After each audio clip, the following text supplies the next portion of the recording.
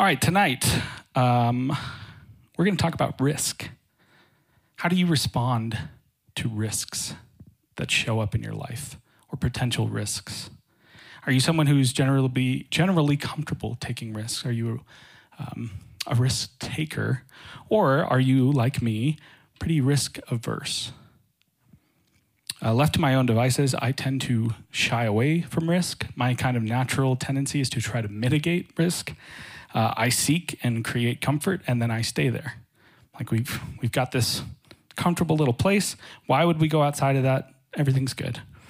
I have a deep-seated fear of failure. That's kind of like my fundamental, I have a lot of problems, but that's one of the fundamental problems in my life.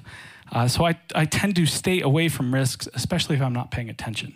Like a lot of the therapy I've done over the years, all of it always comes back to this central fear of failure. So I try not to risk, because if I don't take risks, I won't fail, right? But the times when I am at my best, the times when I love my life, the times when I feel the most alive, the times when I feel closest to God, and I feel most aware of the presence of the Holy Spirit, when I feel like I'm living most true to who God created me to be, are those times when I'm willing to take risks. And that's no coincidence. If we're serious about following and joining and being led by the Spirit, we're going to have to, if we're serious about wanting to grow into the people that God creates us to be, taking risks that the Spirit leads us towards is going to have to be a part of our lives. Risk has to be a part of our lives if we want to follow the way of Jesus. To talk a little bit about, or to show you kind of what we're talking about tonight, we're going to be reading this story in Matthew that happens right at the start of Jesus' ministry. After Jesus has grown up, right before the 3 years that he goes out and kind of changes the face of the world forever, there's this little scene where he runs up to his cousin John, who is baptizing people at the Jordan River. So this is Matthew 3, starting at verse 13. Jesus then appeared, arriving at the Jordan River from Galilee. He wanted John to baptize him, but John objected. "I'm the one who needs to be baptized, not you." But Jesus insisted, "Do it." God's work, putting things right, all of these centuries is coming together right now in this baptism. So John did it. The moment Jesus came up out of the baptismal waters, the skies opened and he saw God's Spirit. It looked like a dove descending and landing on him. And along with the Spirit, a voice. "This is my Son, chosen and marked by my love, the light of my life." So right at the beginning of Jesus' ministry, we have this beautiful scene that should remind you, should sound similar to something we talked about 2 weeks ago when we started this series, starting right back in the first 2 verses of Genesis, where we talked about the Spirit of God hovering over the chaos, the waters, the formless void, right at the moment of creation. We talked about how the Spirit in that creation story is being alluded to or described to as being a bird brooding over her young. We have the Spirit metaphorically described as a bird hovering over water, right as something new and beautiful is coming into the world. And then in the scene with Jesus, we have Jesus coming up out of the water and the Spirit of God hovering over him, right as this new, amazing thing is about to happen. This scene of Jesus' baptism is this really tender and beautiful moment between the Trinity. Jesus is there, the Spirit is there, God the Father is there speaking, "This is my Son, whom I am well pleased, in whom I am well pleased." It's this really beautiful, really soft, caring, loving moment. And it's followed by the strangest transition. This story is also told in Mark. And so we're going to read immediately after this story, this beautiful, tender moment of Jesus coming up out of the water. We read immediately in Mark chapter 1, verses 12 through 13 says, "At once the Spirit sent him out into the wilderness. He was in the wilderness for 40 days, being tempted or tested by Satan." Now that doesn't sound that stark or jarring to us because it's just, then the Spirit sent him out. In Matthew's version, it says the Spirit led him out into the wilderness. But that word sent, Jesus being sent out into the wilderness, in English doesn't really convey what's going on here in Greek. The Greek word here, used here, literally means to drive out. It's a really forceful, like uncomfortable word. It's the same word used to describe in the Greek version of the Old Testament. It's the word that's used to describe Adam and Eve being sent out of the garden. It's the same word used to describe Jesus driving demons out of people. It's the same word used to describe Jesus clearing all the animals and people out of the temple courts. It's not a fun, warm, tender word. At its most intense, it means to violently cast someone out. And in its gentlest terms, it still means to sternly compel one to leave. So either way, it's a far cry from this tender scene that immediately preceded it. 1 minute, the Spirit is like a dove, this symbol of gentleness and peace. There's this harmony and beauty in what's going on. And then the next, the Spirit is forcefully pushing Jesus out into this harsh climate, out into this really challenging, inhospitable, painful, and dangerous place of the wilderness for 40 days, at the end of which he'll be tempted or tested by the devil. So what's going on here? Why is there this sudden shift? From what we talked about 2 weeks ago, we know that the Spirit's role is to draw out purpose and meaning, to bring order to our chaos, to lovingly coax out our full potential. What's happening here in the story that we're looking at is this is just the next phase of parenting. The Spirit is driving Jesus to reach his potential. It's still the same work that the Spirit is about. And that requires pushing him into this really challenging, risky setting where he'll be tempted and tested and refined, where he'll learn to trust God to new depths, where he'll grow into the person that changes the world over the next 3 years. That's what the Spirit is doing in this story. It's ratcheting up its job of driving Jesus to reach his potential. That's what the Spirit does in the story, and it's the same thing that the Spirit does in our lives. It's just the next phase of parenting. If you remember in Genesis 1, as I already kind of talked about, it alludes to the Spirit of God being like a mother bird brooding over her nest. If you stick with that bird metaphor, after a while, that mother bird is going to have to teach her babies how to fly. Do you know how that happens? Up to this point, the mother bird will go and find food and returns to the nest and puts food directly into her baby's mouth, which is gross, but it's life and nature and wonderful.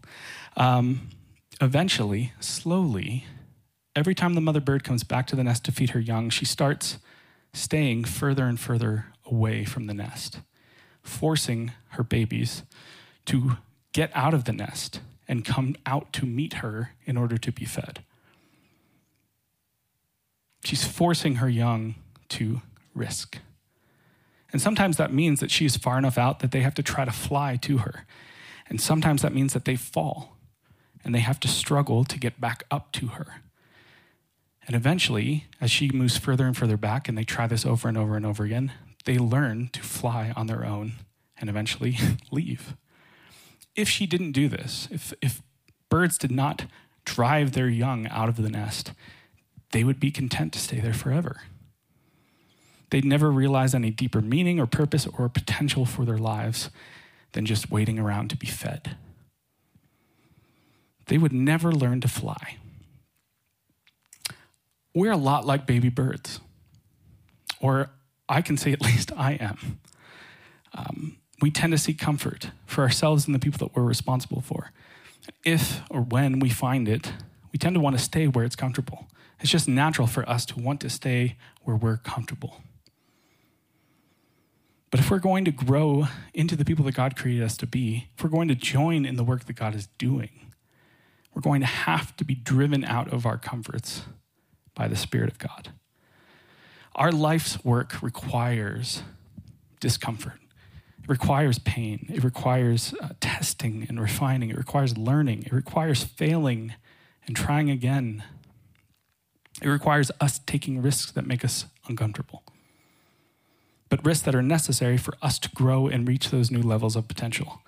I mean, if you look at the book of Acts, which comes right after the four Gospels about Jesus' life, it's a book about what takes place in the immediate aftermath of Jesus' resurrection. It is a book full of the Holy Spirit.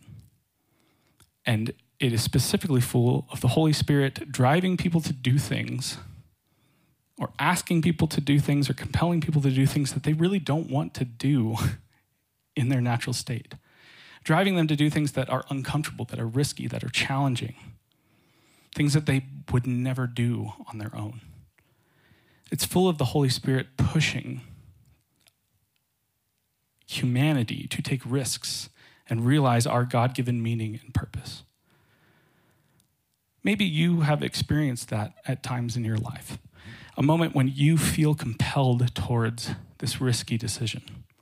When it almost feels like you know you have to do this risky thing. Even though it's not the surest, it's not the safest, it's not maybe even the smartest direction to go. Maybe that's taking or leaving a job. Maybe that means starting or ending a relationship. Maybe that means uprooting your family and going to a new place and starting over. Maybe that means moving halfway around the world to Hungary to teach people English. Some risk, some sacrifice that you are being compelled to take. I think oftentimes in those moments, that is the Spirit leading us, driving us towards new potential and new growth. That's what the Spirit does. It pushes, it drives us outward to grow. We have to be willing to take the risks that are being put in front of us. We have to be willing to follow the Spirit's lead. Now, we can resist this, right? We can stay in our comfortable little bubbles, never causing a scene, never making waves. That's what I'm trying to say, never making waves. God's not going to force you to learn how to fly. But again, it is not a coincidence that the times when you feel most alive in your life, the times when you feel closest to God and most aware of his presence, his Spirit's presence, are those times when you are taking risks, when you are pushing outward and forward, even when it's difficult and painful and challenging and hard. Those are the moments when we know this is what we're supposed to be doing. When you're taking risks to join God in inciting love and reducing suffering and increasing joy, when you're taking risks to leverage your gifts, like Trevor talked about last week, when you are taking risks to be generous with all the resources that God has entrusted you with, these are the things that the Spirit pushes us towards. Now, a few caveats, I guess I should say. I don't think the Spirit driving us outward into potential risks, I don't think this is something the Spirit is just constantly doing to us. I don't think it means that you need to constantly be in this position of risking over and over and over again. I think this is something seasonal. It's cyclical that we go through. We have seasons where the Spirit is pushing us and growing us and maturing us, and then seasons of rest and recuperation and rebuilding. I'm also not saying that all risks are good. There are things that are risky that you should probably not do. Definitely not do. There are risks you should not take. Knowing what is risky and something that you should move toward, and something that is risky because you shouldn't move toward it, that takes discernment, that takes wisdom. To some degree, that takes trying and failing. But that discernment and wisdom are things that we can rely on each other to kind of test the waters and find out and help us sift through. That's why community is important. We can bounce these ideas off of each other. Like, hey, I'm thinking about doing this really risky thing. What do you think about that? I know for me, the times when I don't know that I'm ever certain that this is something I'm supposed to be doing, but the times where I'm confident that it is the Spirit leading me is when it feels this mix of like, this is dangerous, but this is also really exciting. And this is going to be really hard and require a lot from me. But I also, for some reason, know that I can do this.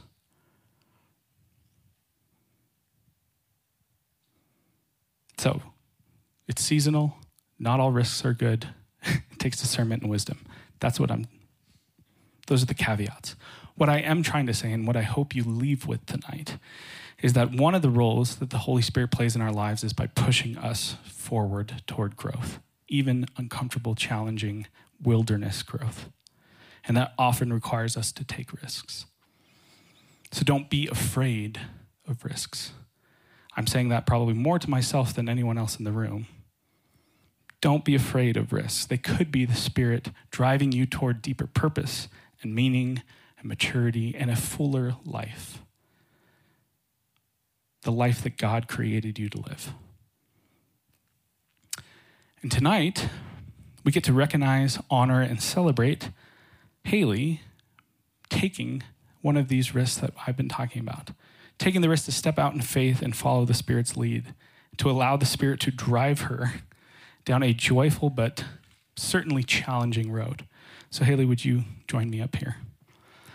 Tonight, we are commissioning Haley as a missionary of TNL to Hungary. God has a purpose and calling for each one of us to serve him with the gifts that he has given every single one of us. And so tonight, we are remembering that calling by participating in the commissioning of Haley to the missionary work that God has set aside for her. So, Haley, why don't you tell us a little bit about how you came to this decision and kind of what you will be doing out in Hungary. Sure. All right. Yeah, that was a good word about risk. I feel like my fear of failure has been dug up from deep below. I'm just kidding. But yes, so I am super grateful. It's really nice to hear that I'm being sent as a missionary from TNL. That's kind of surreal. So I'm grateful that you're all here. But yeah, how did I get here? That's a really excellent question. I feel like I am a very notoriously stubborn person, but somehow God has nudged me all of the way here. Back in 2016, I did Youth with a Mission. I did a discipleship training school, and I was a brand new Christian at the time and had no idea what I was getting myself into. But as soon as I got there, I said, I am never going to become a full-time missionary. I met all of these people that said, oh, I was called to be a missionary when I was like 5 years old. And I was like, oh, that's cute. Good for you. That's not going to be me. And slowly but surely, it's just been kind of this snowball effect ever since then. I also told God that I would never work at a church. I had no desire. I have been working here for 1 year. So God has really challenged me in a lot of ways. But when I was sent to Hungary on my outreach, I felt this really, really strange attachment to that place. It's obviously a post-communist country. It's very cold and dark, and there's a very high suicide rate and a lot of depression and just a lot of deconstruction from being under communism. But for some reason, this place really held a special place in my heart. And I, going forward year after year for the past 6 years, somebody would ask me, oh, what do you want to do? What do you want to do after seminary? Even when I met Shayna, the former teaching intern, the first thing she asked me what I wanted to do, and I said, oh, I'm probably moving to Hungary in the fall. And she was super bummed because she thought that she had just made a new friend. But this has been a really consistent burden. And still up until this past year, I did not want to work there as a missionary. And if I did, I wanted to have a stipend and a job. But really, TNL has already played a role in how I have become a full-time missionary, raising a support salary. Back, as you know, when we did the fundraiser a couple of months ago for the International Christian School of Budapest, I was researching this for us, and I asked a lady at the school, how can TNL Church be praying for you? What can we do for you? And she said, we're in great need of ESL teachers. Do you know anybody? And I was like, shoot, that's me.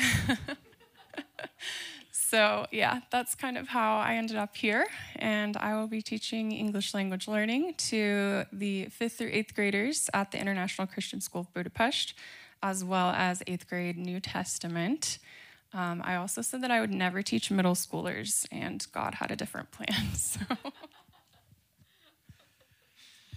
That is definitely risky. So how can we, as you're over there, how can we best be supporting you and caring for you? Yeah, so one scripture that has really played a big role in my ministry partner development journey is from 1 Corinthians 3. It says, so neither he who plants nor he who waters is anything, but only God who gives the growth. He who plants and he who waters are one, and each will receive his wages according to his labor. For we are God's fellow workers. You are God's field, God's building. So I recognize that I am the only one physically leaving, but that does not mean that you guys don't also play a really large part in this journey. In fact, you have already been a massive answer to my prayers. About a year or so ago, or actually during COVID, I was praying about going to Hungary, and I said, God, I feel like it's time. I feel like it's time. And he said, no. And I was really confused as to why. But I can see now all of this work behind the scenes that he's been doing. And one of those things is bringing me to TNL Church through Shayna, giving me a job here to get some classroom experience. I had absolutely none. Trusting me with your children has been a great honor. They're all amazing kids that I will miss very much. But yeah, I think that the continued prayer and support for these children and just being an extension of the work and the love that's going on here to me and to all of these kids in Hungary is going to be a huge blessing. Your work here is just as important. And I recognize that it is a risk in sending me. You guys have to trust me. You have to trust the Lord. And so many of you are risking, giving financially, which is such an honor and a blessing. So thank you. Elders, could you come on up here? Haley, while they're coming up, I'm going to ask you a few questions. And if you agree with each, please say I do. If you don't, we'll have to have another meeting, but I think it's going to be okay. Do you believe the gospel of Jesus Christ communicated to us by God through the scriptures to be the way of salvation and life for all who believe? I do. That's the right answer. Do you believe that the Spirit has called and is maybe even driving you to represent Jesus in Hungary as a missionary of that gospel? And do you recognize this congregation as your commissioning church? Awesome. So, TNL, this is a two-way street. This is not just Haley committing to these things. So, TNL, do you recognize Haley as a missionary of this congregation sent to serve our God in Hungary? And do you promise to support her with your love and encouragement and prayers? If so, say we do. We do. That's right. We're going to pray for Haley as part of this commissioning. I've asked Brandy to pray for her.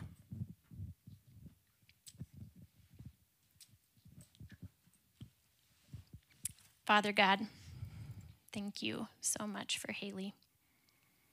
Thank you for bringing her to our community when we needed a teacher. Thank you for her heart for kids and the way that she's taught our kids so well about your word and about your love and the way that she has been love and joy and light. Thank you for her ability to be a calming presence, especially in a world where I think that's really needed. So as the church sending her out, we just pray that she would be a light, that she would be a calming presence, that she would reflect you and your love to the people of Budapest. Thank you for the school that she'll be working at and all the students. They're really lucky. I just pray that she would build some beautiful new relationships and put down some roots. We just pray that your Spirit would empower her and equip her for the work. We pray that you would comfort her in the times that she misses home. And I just pray that you would bring her to our minds and our hearts. Lord, that as we think of her, we'd pray just a quick prayer for her and for the kids that she's serving. Thank you that we get to be a part of your work through her. Thank you for trusting us with your gospel. We love you so much. Amen.